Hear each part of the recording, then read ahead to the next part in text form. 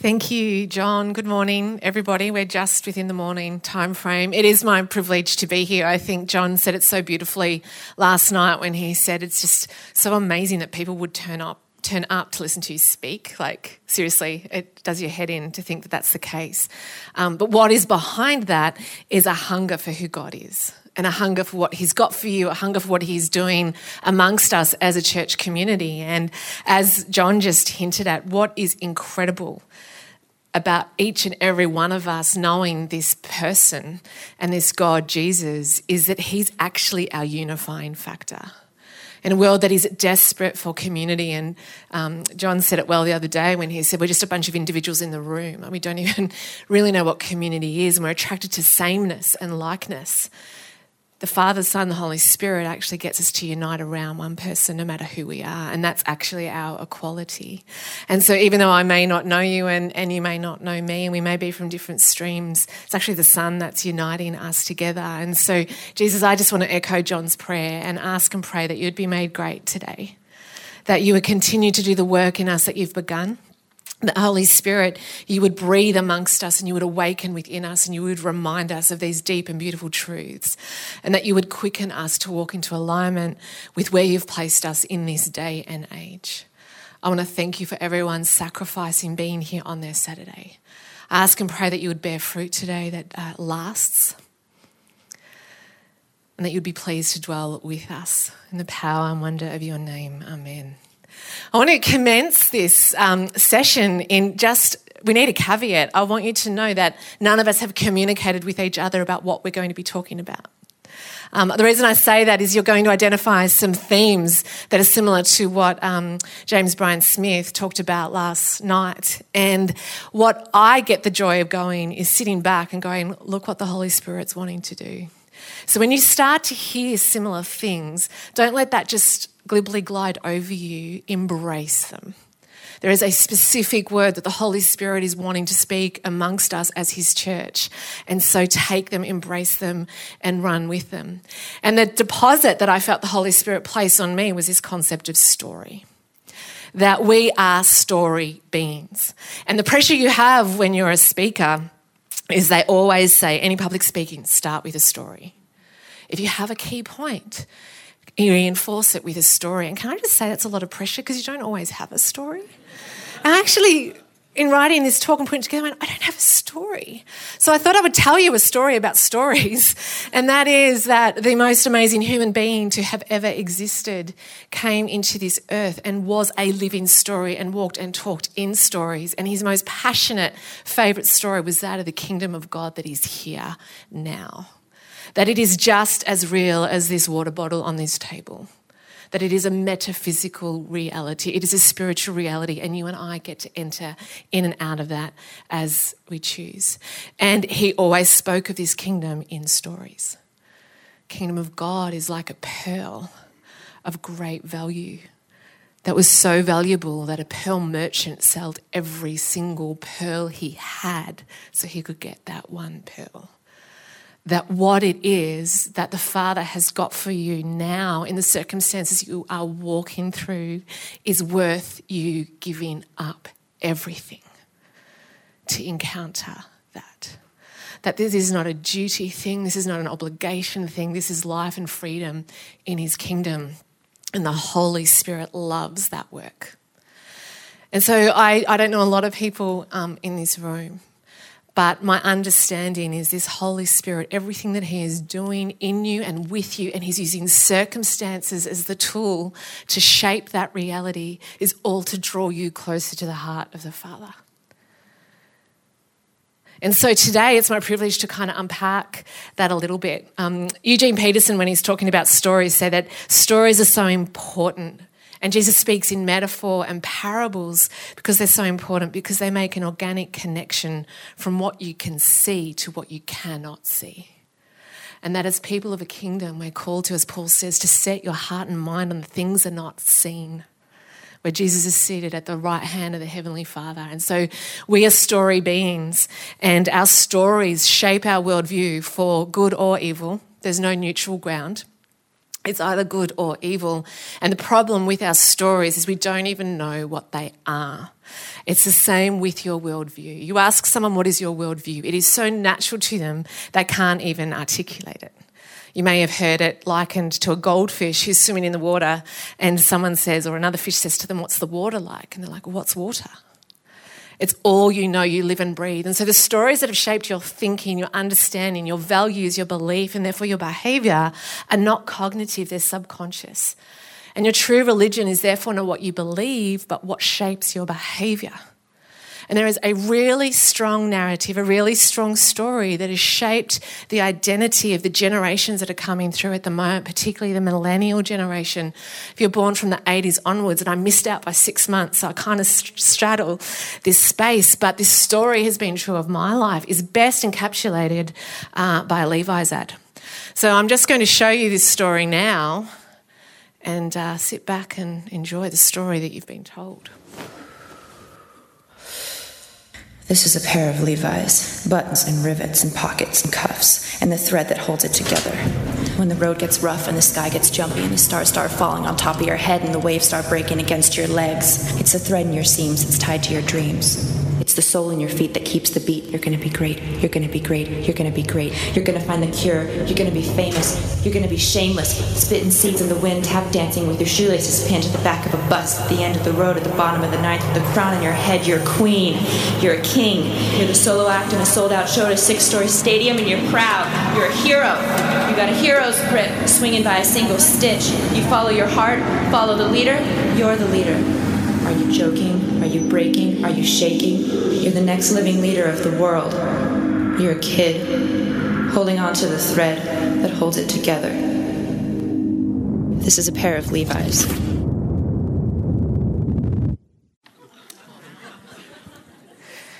It's possibly the 20th time I've seen that ad, and each time I watch it, something else stands out. What I'm going to do is just get you to talk to the person next to you. What did you feel when you saw that ad? What stood out to you? I'll give you just 30 seconds because we're on a time limit.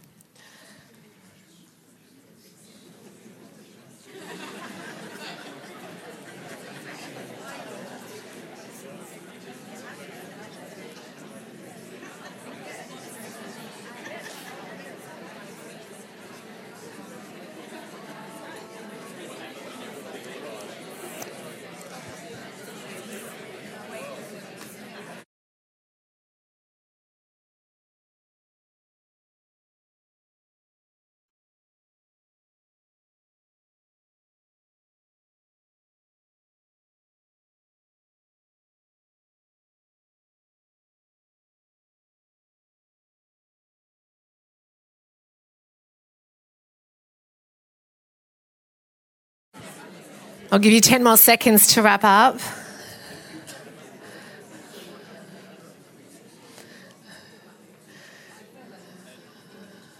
You're going to be great, you're going to be great, you're going to be great, you're going to be great. You're the next living leader of the world. You're the sold out act in a sold out show. And it probably took the 10th time for me to realise the final line, which is like, are you kidding? You're a kid holding on by a thread. And so what we have is this polar opposing stories that on the outside it's all about glory and it's all about making it and it's all about being great. And unfortunately, for those of us who have grown up in church in this secular age, the same story has come across. And Jeremiah 29:11 has been the most uncontextualised passage have been spoken about, which has then resulted in a lot of people being disillusioned with faith because Jesus, being my butler, has not offered up to me a never-ending view of pleasures. And the plans and purposes spoken to me have not proven true. And why have I turned 40 and I'm still single? I was sure that if I followed Jesus and gave him my life here, not here, that he would give me like this really great husband. This fake prosperity gospel that we have that has nothing to do with the actual living truth of who God is and what he has got for us. And this story that is shown us through this ad, marketers are so brilliant. I had the misfortune of studying marketing. and then studying theology and being struck by the reality that they're the same. That marketing takes the kingdom of God, turns it inside out, back to front, and violates it to get you to buy a product. And it's powerful and it works because it's how our souls are created.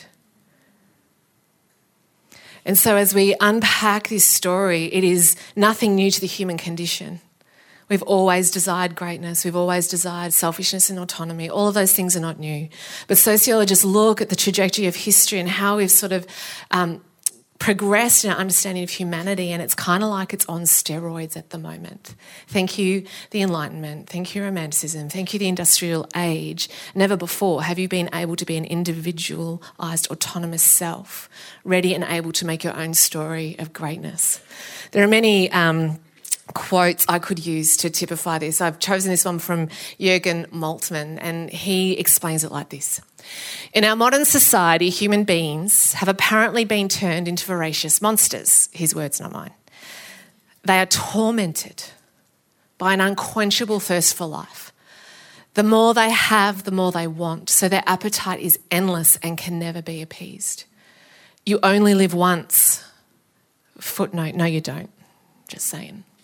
We are told you might miss out on something. And this hunger for pleasure, for possessions, for power, the thirst for recognition through success and admiration, that is the perversion of modern men and women. That is their godlessness. And the person who loses God makes a god out of himself. And in this way, a human being becomes a proud and unhappy mini-god.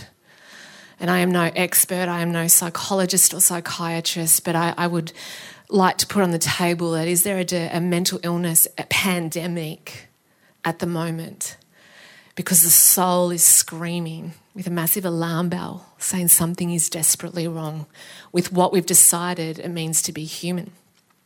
So you will have heard it said in many ways, I'm sure, but we live in a secular age because of this. And secularism really became something that took hold and had a great foothold with Nietzsche's great statement, God is dead. Therefore, if God is dead, the only thing that matters is what makes humankind advance, progress, and control.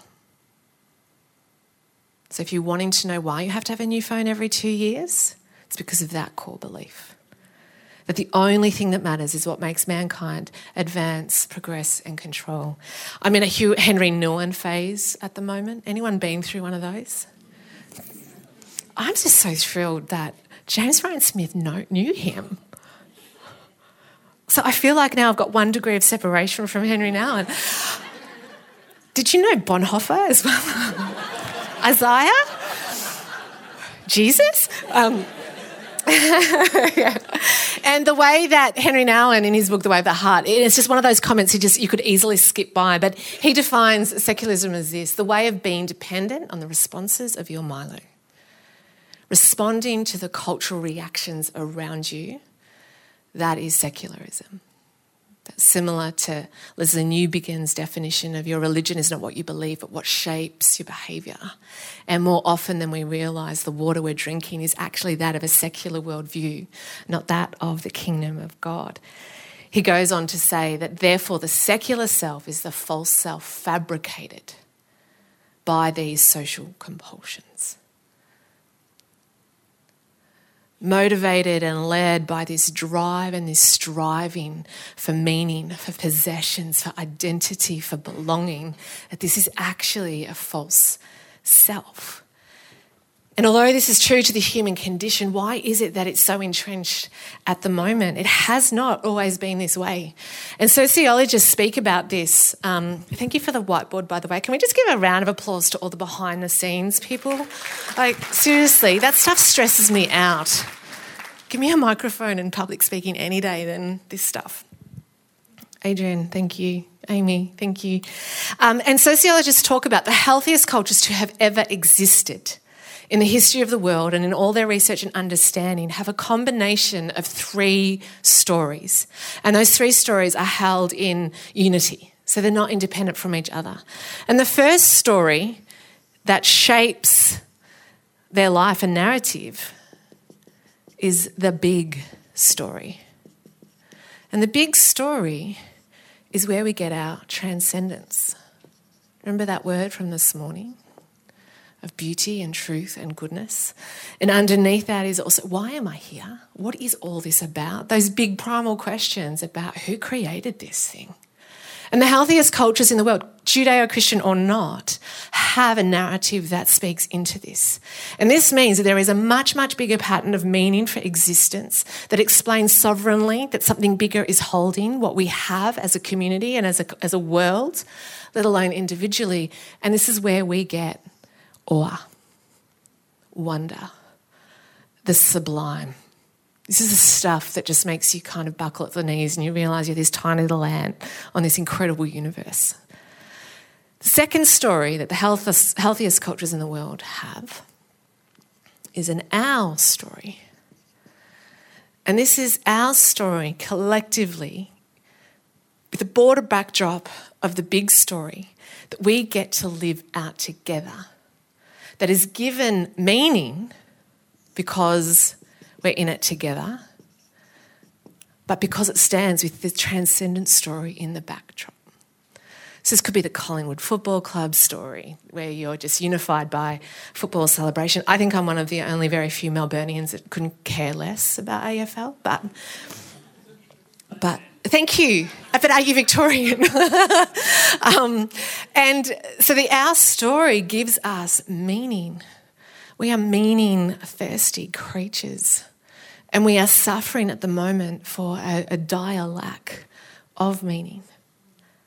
And then the third story, any guesses what that might be? If we have a big story and our story, what could the third story be? My story.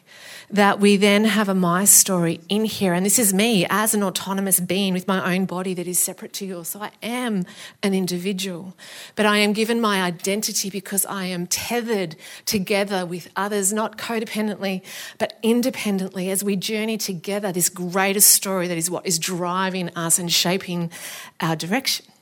And so this is where we get identity. They say that the two cultures that embody this the most are the Jews, the nation of Israel that is still being walked out today, but also Indigenous Australians. That they actually embody this the most as the healthiest example of this. And yet what an affront of what we've done to them, trying to make them like us. Maybe we've got a lot to learn from them. Side point.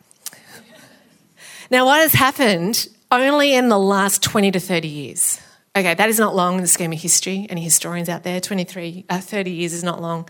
Is that there hasn't just been a death of the big story, where that has folded and dissolved. There has been a death of the our story. And so that all we have left now is me, myself, and I. But because God has created us for transcendence and meaning and identity, we're still looking for those things, but we're looking for them in here. Which is why our biggest problems are whiter teeth in the next version of iPhone. And so where we're sitting as a church at the moment is we're on the precipice of that story collapsing before us. Collapsing with the people that we lead, collapsing in our own lives, and definitely collapsing in the culture around us. And any institution is wrestling with this. And we don't even trust institutions because we've got no trust anymore, that all we can really trust is myself. All I've really got is my own control. And all I've really got is whatever private salvation project I can concoct for myself. And the reason I'm speaking this out to those who are believers and in a Christian context, and I say there's nothing but a heart of love and compassion, is if we're not careful, we too live this out, and it's potentially more dangerous because we get to put a Jesus veneer over it.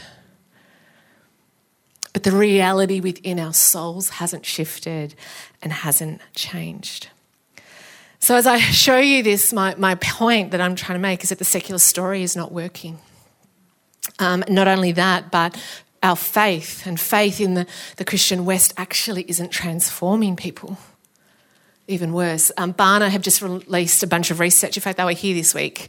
They launched this in Australia this week. And just some of the stats that they've discovered is that 18 to 35-year-olds in Australia, so this is Australian research, 36% have left the church. And that means those who have grown up in church. 36% have left. 36% are still going to church. No, sorry, another 36% would say they're Christian, but they're no longer in a faith community. If you want to add 36 plus 36, we get 72, I think. 72% who have grown up in church no longer either believing or activated in that space. That's a lot. 21% are habitual churchgoers, so they're doing that out of a cultural Christianity because that's just what you do. Anyone good at maths and tell me how many is left? It should be 8. But I trust you more. 72 plus 8 is 21, 91. Anyway, you get my point. Data is not my strong point. 8% are classified as resilient disciples. And by that, the definition is that their life matches what they believe, as opposed to there being a disconnect between life and belief.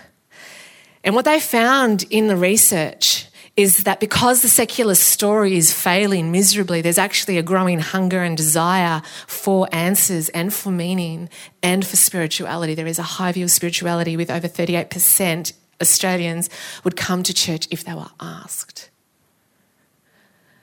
But the biggest hunger in that age group of 18 to 35 is not just that they find out that faith in God is true.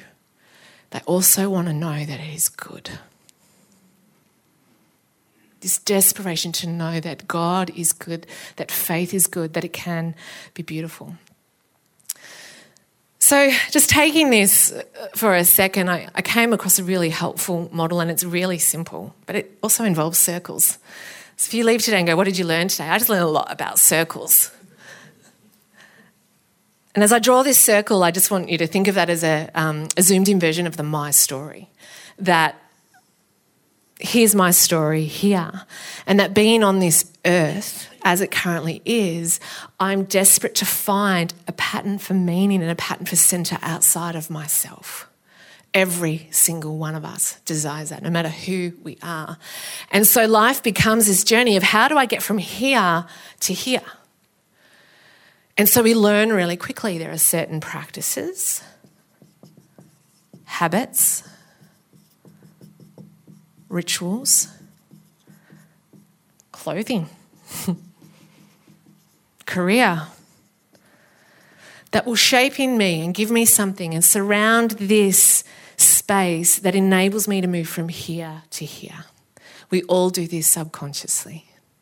Psychologists would call this an ego.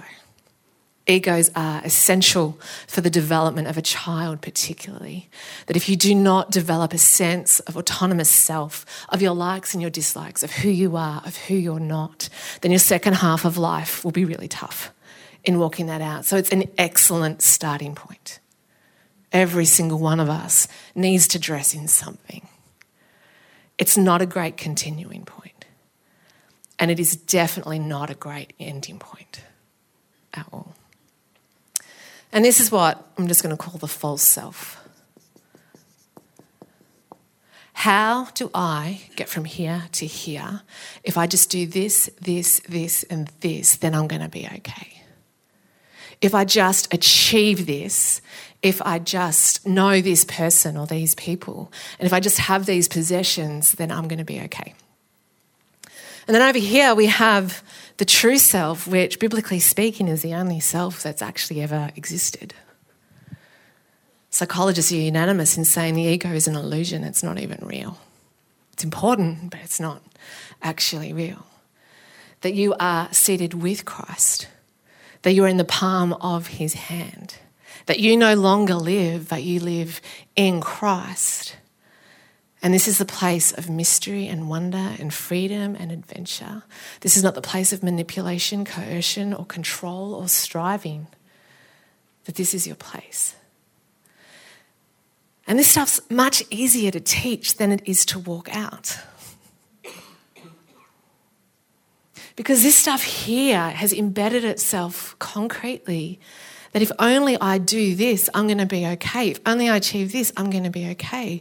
But the narrative in the Bible of Scripture would say this is all lies. And you see this in Jeremiah, you see this in Romans, you see this in Hosea. They exchanged my glory for what? For lies. Shame being one of the major motivators that drives us. Shame is different to guilt. Guilt is I did something wrong. Shame says I am wrong. Hosea says they exchanged my glory for shame. We actually swapped it over. And we dressed ourselves in shame. We dressed ourselves in lies. And so you and I have within our thinking and in our mindset, I am not. I'm not good enough. I'm not smart enough. I'm not beautiful enough. I'm not funny enough. I am not. I am not. I am not. We have our own scripts, and those scripts are not just shaped by our own human condition, but those scripts are shaped by the stories in your life. And there's this great quote in a book called Waking the Dead, that says the story of your life is the story of the one who knows who you could be and fears it. In other words, the enemy, who knows a lot, has tailor-made and used circumstances and themes to your suffering. Have you noticed how everyone has a theme to their suffering? To ensure that you believe a certain script that is tailor-made to prevent you from walking into the actual truth of who you are. And so this here is lies, this here is truth. And so do you know what Jesus does? Well, the art of transformation, spiritual formation, is to get you from here to here. And it never ends, it just keeps happening, it just keeps going deeper and more beautiful and wider. So do you know what the Holy Spirit does? And it's his great joy to do so. In his grace, he makes your private salvation project fall apart. He uses suffering. This is why I'm in a Henry Nouwen phase. No one reads Henry Nouwen when life's great. But gosh, what a gift. That God would put that man on earth to articulate the human condition so honestly and so rawly and so well. A, to help you and I know we're not alone, that this is normal, there's not something wrong with you. But B, provide us with a map and truth to help those wounds heal so that we no longer respond out of that space. And so in God's grace, he enables this to fall apart, and you know that's happening when you can't control it, you can't explain it, and you can't fix it. And you are forced either literally or spiritually to get on your knees in surrender, where you are forced to be at the mercy of who God is. It's an act of grace. My coach, a guy called Terry Walling, says it is a disaster to find success too early.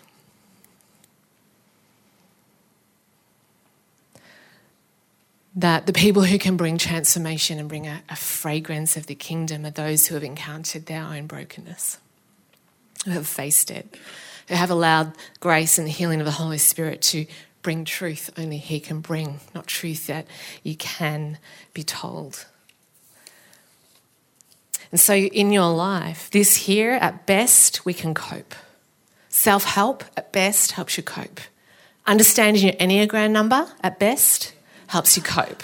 Gives you tools and articulation. It cannot say. Any other ones out there? The struggle is real. It is real. I'm pretty sure it's the hardest number to be, and I'm not just saying that because I am one. But at best, we can cope, but we're not coping. And we're looking great on the outside, but crumbling on the inside. And so what Jesus does is when this happens, you have one of two choices, and I've seen people do both. And one is really ugly and really sad, and one is beautiful, marked with goodness and beauty and truth. You either tighten that belt and you dig your heels in deeper, or you find a place that enables you to have trust and surrender. The gospel is always most compelling to those who realise they're inadequate. And it's when we're in that space that Jesus gets to come and do what he does best. So just purely for the help of framework, the false self is fragile, whereas the true self is abundant. The false self is about performance, whereas the true self is being. The false self is about requirements. The true self is about relationship. The false self is about being correct. Any ones out there?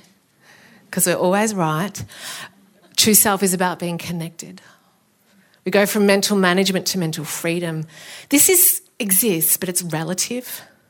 It's a relative identity. This is your absolute identity. I think James is saying that Paul says in Christ 89 times. That is your reality. And so your role on earth right now is a dress rehearsal for you to discover who you are in Christ. This is why you exist. This is why he's put you on earth. How do we discover that? How do we walk out the first mandate given to Adam and Eve without falling for the illusion and the seduction and the temptation to mistrust what God has said? We go from competition to compassion. We go from righteousness to humility. And healthy religion is the only thing that is able to move us. Religion, religios, coming from that Greek word meaning to reconnect, to bring back. And so if your understanding of religion isn't taking you here, you need to find another one. But the Holy Spirit's mandate is to show you the reality. Because when Jesus died and rose again, the great exchange from truth to lies went back. The great exchange from glory to shame went back. And now we get to rediscover that. I've got a clip that I think will show us this the best. So it's not just cognitive knowledge. Happens to be Tolkien's Lord of the Rings. I do not understand the Lord of the Rings. Just going to put my hands up there. It's way too complicated for me. But this particular scene is one of the things that has marked my soul, and I'd like to share it with you. They stole it from us. Sneaky little hobbitses. Wicked, tricksy, false. No. Master? Yes, precious. False. They will cheat you, hurt you, lie. Master's my friend. You don't have any friends. Nobody likes you. Not listening. You're a liar. And a thief. No. Murderer.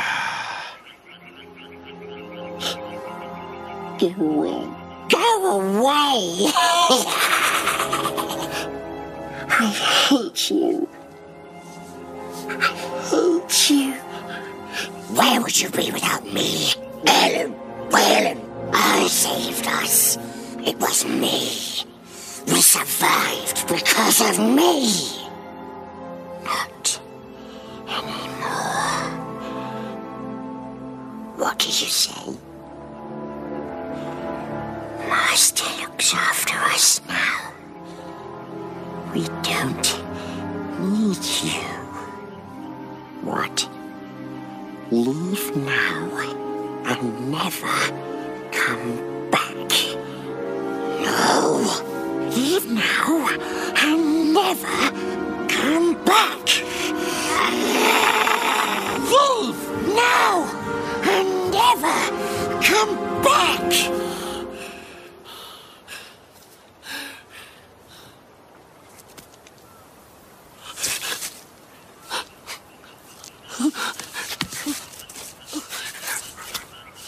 We told him to go away. And away he goes, precious. Gone. Smeagol is free. Sneaky little hobbit says, you have this Smeagol Golem character that is the best metaphor for the false self, true self. This false self with really clever, scripted lies to keep you trapped and to prevent you from walking out in freedom. And then you have, and I forget which one's the good one and which one's the bad one. I think, is Gollum the free one? Or have I got that wrong? Okay, Smeagol. He had the power the whole time to choose what voice he was going to listen to. That over time this master had proved faithful. That this master had proved true. That he was the only one that could hold the ring and not be bound by its pride and its power. The greatest enemy wasn't his enemy. The greatest enemy was his own self-talk and his own belief. And so as I walk through that at the moment, as you walk through at the moment, the Holy Spirit is coming alongside you and going, let me show you. You don't have to do anything. You don't have to dress this up. There are a couple of things you can do to create space to enable me to do that work for you. But will you posture yourself and enable me to meet you and come running to you to take you where you've always belonged? That is your Christian story. That is your journey. That is your testimony. I was going to end this talk going practical because often people go, yeah, I get it, but how? But it just wasn't gelling. So I'm going to quickly give you practicals, like on a slide, that's it. And then I just want to prophetically go into some things that I feel that the Lord is saying to people in this room specifically. There are particular practices that you can centre yourself around that aren't the work in and of itself, but enable the space for the work to happen. Sabbath, it's just got to happen. So do it. I'm a one. This is what happens. Solitude, silence, contemplation. If you want some resources on these things, there's a couple I can't recommend highly enough. Bridgetown Church in Portland, Oregon have just done an 8-week series on Sabbath. All the best stuff I've ever heard on Sabbath and learnt in Sabbath is here, available to you. Particularly week 6 by AJ Svoboda on Sabbath is outstanding. Henry Nouwen, it's a Henry Nouwen season. Reaching Out by Henry Nouwen, The Way of the Heart by Henry Nouwen. There's also an excellent book on prayer by Johannes Hartl, who's a German theologian. Amazing. Takes really heavy theological concepts and then makes you... So an only book I've read on prayer that's made me want to pray, like put the book down and pray. He also has an outstanding talk that I haven't got up there that I cannot recommend highly enough. If you Google 24/7 prayer, Geneva 2016, he has got the most beautiful, good and true talk on this that I have ever heard. So 24/7 prayer, Geneva, Johannes Hartl, 2016. Please watch it and then find my details and tell me how you found it. And then, of course, you've got some greats like Thomas Merton, Thomas Keating. There's never end of people that are speaking into the place of contemplation because that's what we've lost in our Christian practice and we're suffering the consequences for it. That the Lord's call to his church at the moment is not to go wide, it's to go deep. I said this the other day, that if our church's mission was dependent on good communication and organisation and effort, we would have got there by now. It's 100% dependent on the work of the Spirit. And so he's saying, where are my army and where's my soldiers who are going to follow the work of the Spirit in their life so that we can be transformed first and then take that transformation to others. But this was not gelling with me to take you practically. And so I just felt that there were 3 things that the Holy Spirit may be wanting to speak to some people in the room. And so I'm just going to speak to those things. They may be for one, they may be for a number. But either way, this is the voice that the Spirit wants. This is the voice of the Spirit to you. The first one, I'm getting emotional. Oh, I hate when that happens. That's good. The first one is an invitation to let go. That there are some things here within the false self that may even look good and may even have a Christian veneer on them, but are actually preventing you from walking into the freedom of what God has got for you. That there is a transition people are going through, and you know you're in a transition when you don't want to go backwards, but you don't know what the future looks like. And in a transition, there is always a letting go of something. This is Isaiah 43 that speaks into this beautifully. Forget the former things. Do not dwell on the past. See, I am doing a new thing. Now it springs up. Do you not perceive it? Now Isaiah is speaking in the context of exile. But the Israelite nation was stuck in that space and shaped by the thinking of the past. And the whole time, the Father is saying, I'm doing something new. Can you see it? Do you feel it? And there are some people in this room that have got that sense and that quickening. And the true self can hear that sing. The false self's a bit scared, but the true self can hear it sing. And the Lord's encouragement to you is that thing that you were hanging on to, that identity particularly, which is always the hardest thing to let go, that it's actually time to let it go. How do you do that? The best and most easiest way I can tell you is this is how you let go. Are you ready?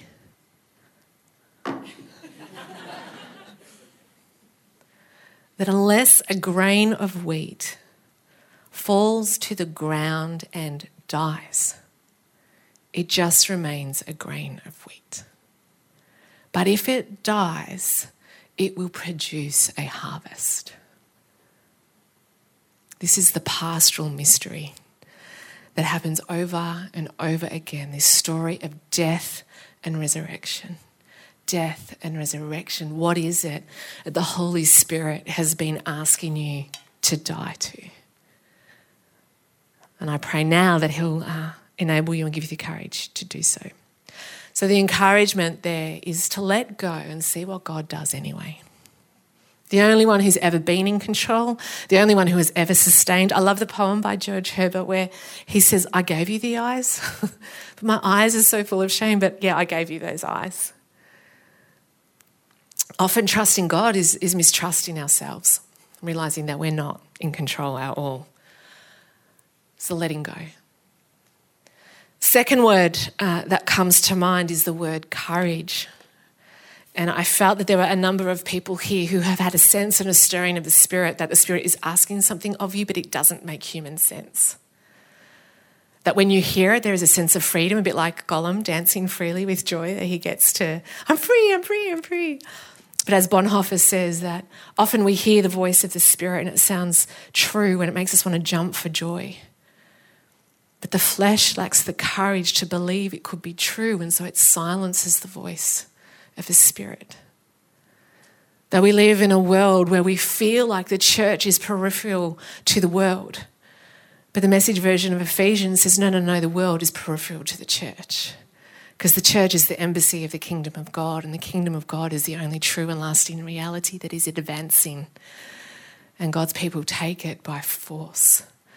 So I want to reframe it for you and go, that stirring that you're feeling, that sense, and it could be about a relationship, it could be about your career, it could be about anything. What would it look like to take the courage to dare to believe it's true?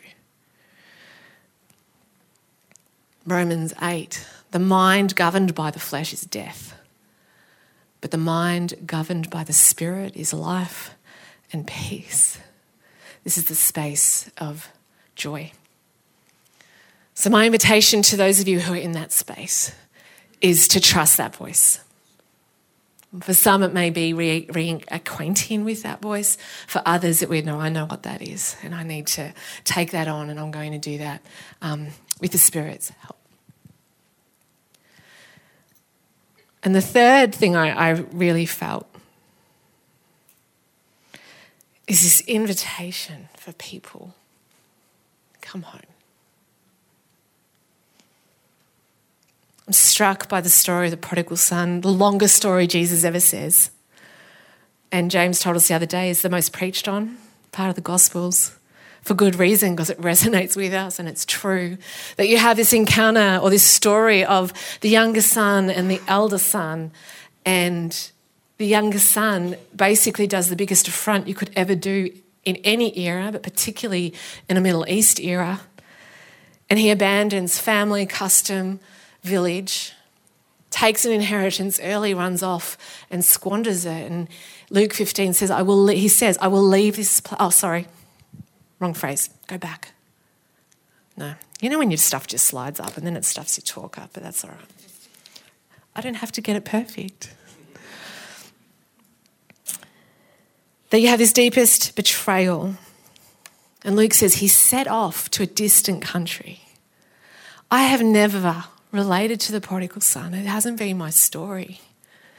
I've got a friend who is the quintessential prodigal son, where we haven't talked for 20 years. I'm not on social media, so there's been no contact. And I prayed for him the other week. In the morning he came to mind. I knew he'd moved to Sydney and ended up living a really, really destructive lifestyle. I'd heard that through the rumour mill. And he came to mind in the morning, so I just prayed for him. And that afternoon he emailed me. To 20 years from uni. Call it college. And we met and we had dinner, and he told me how the father brought him back home in the most incredible way. And he would be our poster child for the prodigal son. But in looking at this story recently, with the help of Henry Nouwen's The Prodigal Son, or the story of the prodigal son, which is excellent, I realised I'm the prodigal son every time I leave home. And I leave home spiritually every time I ignore the truth of this. I leave home spiritually when I try and find a home and look far and wide to find one, and I live as though it's not here. I leave home all the time, and that's the human condition, P.S. It's a dance between this. And the Holy Spirit just came to me and said, yeah, no, you're a prodigal all the time, because your natural default's not to trust this communion with me. And that was really humbling. It's the death of the spiritual reality that I belong to God and Him alone, not to my possessions, not to my achievements, not to what I can or can't achieve. And what you're struck with is he says this phrase, I will leave this place and go back to my father, but he says I will go back as a slave. That he is so humbled by that, his story and his rebellion, that he doesn't think he's worthy anymore to be a son. And then we have that beautiful encounter. He returns humbled with the diminished view of a slave, but the father embraces him as a celebrated son. The identity had never changed. And you have this vision of this Middle Eastern man with hairy legs, with his robe, which they never showed their legs. To run, you have to lift your robes up. For him to run, he had to show his hairy Middle Eastern legs. And he goes running to his son. And so there are some to come home, and then self-disclosure. Then there's the older brother. I am the older brother. I was born Christian. I've never not known Jesus. I haven't yet, by the grace of God, and I mean that, ever walked away from that. I am increasingly grateful for that, and that my faith is not my own. It was given to me. And honestly, if not but for the grace of God, go I, right? But when you look at the story of the older brother, we have this encounter that I relate to easily. I'm not sure about you as I work out my notes here. He ends up bitter, resentful, angry, and he says, quote unquote, but I did all the right things.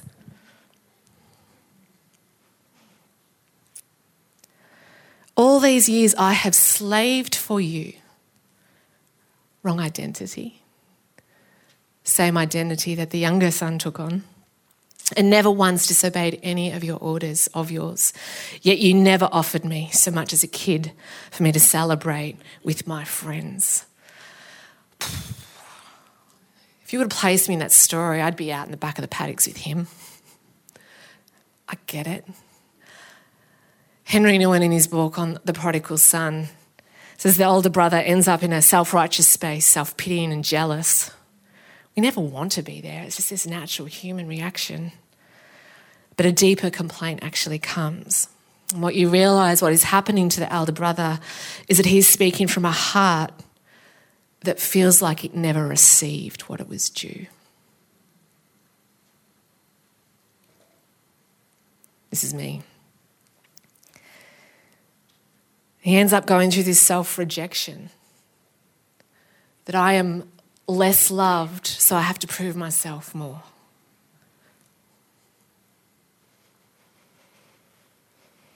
Henry Nouwen goes on to say, once a self-rejecting complaint has formed in us, we lose our spontaneity to the extent that even joy can no longer evoke joy. Joy and resentment cannot coexist. The music and dancing, instead of inviting us to joy, become a cause for even greater withdrawal.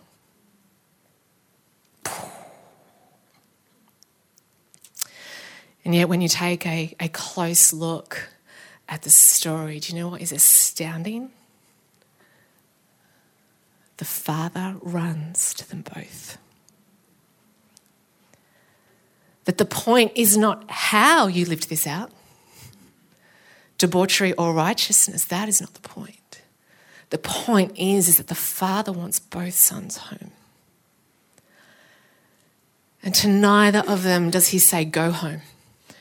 He says to both of them, come home. And I am convinced that if there is any hope, of which I believe there is truckloads of, for the church to not make just a dent, but a tsunami wave of influence and renewal in the time and place that God has given us, it will only happen if each one of us as sons and daughters of the living God are sitting around his table having a banquet and coming home and living from that place. So I'm going to invite you to stand as I would love to pray over us.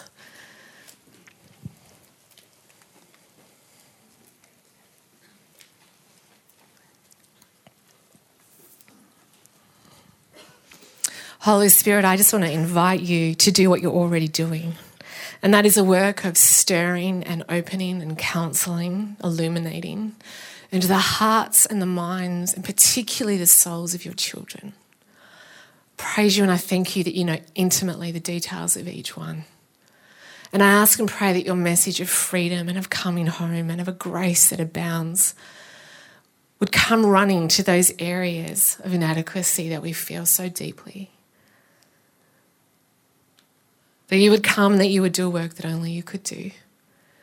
For those who are being asked to let go, I ask and pray that you would give them strength and courage to enable that to happen. For those who you are speaking clearly to, but it takes so much courage, and the voice of the flesh is at war with the voice of the Spirit, I pray now in the name of Jesus that the voice of the Spirit would silence the voice of the flesh. And Jesus, would you continue to show us what it means to be a church that comes home? Would you dismantle the idols that we don't even know we have, the false beliefs that we don't even know we have? And would you free us like we got to see in the tension between Gollum and Smeagol, that we get to go, I'm free, I'm free, I'm free. And just now in the Spirit, I just want to say over each person, leave me alone and never come back. To the accuser that has spent a lifetime accusing people, we bind his voice. To the scripts and the faulty beliefs that have taken foothold, we release those things now in the name of Jesus. And Holy Spirit, we release you to do that work of joining us to the Son to enjoy the relationship he has with the Father. The power and glory of your wonderful name. Amen.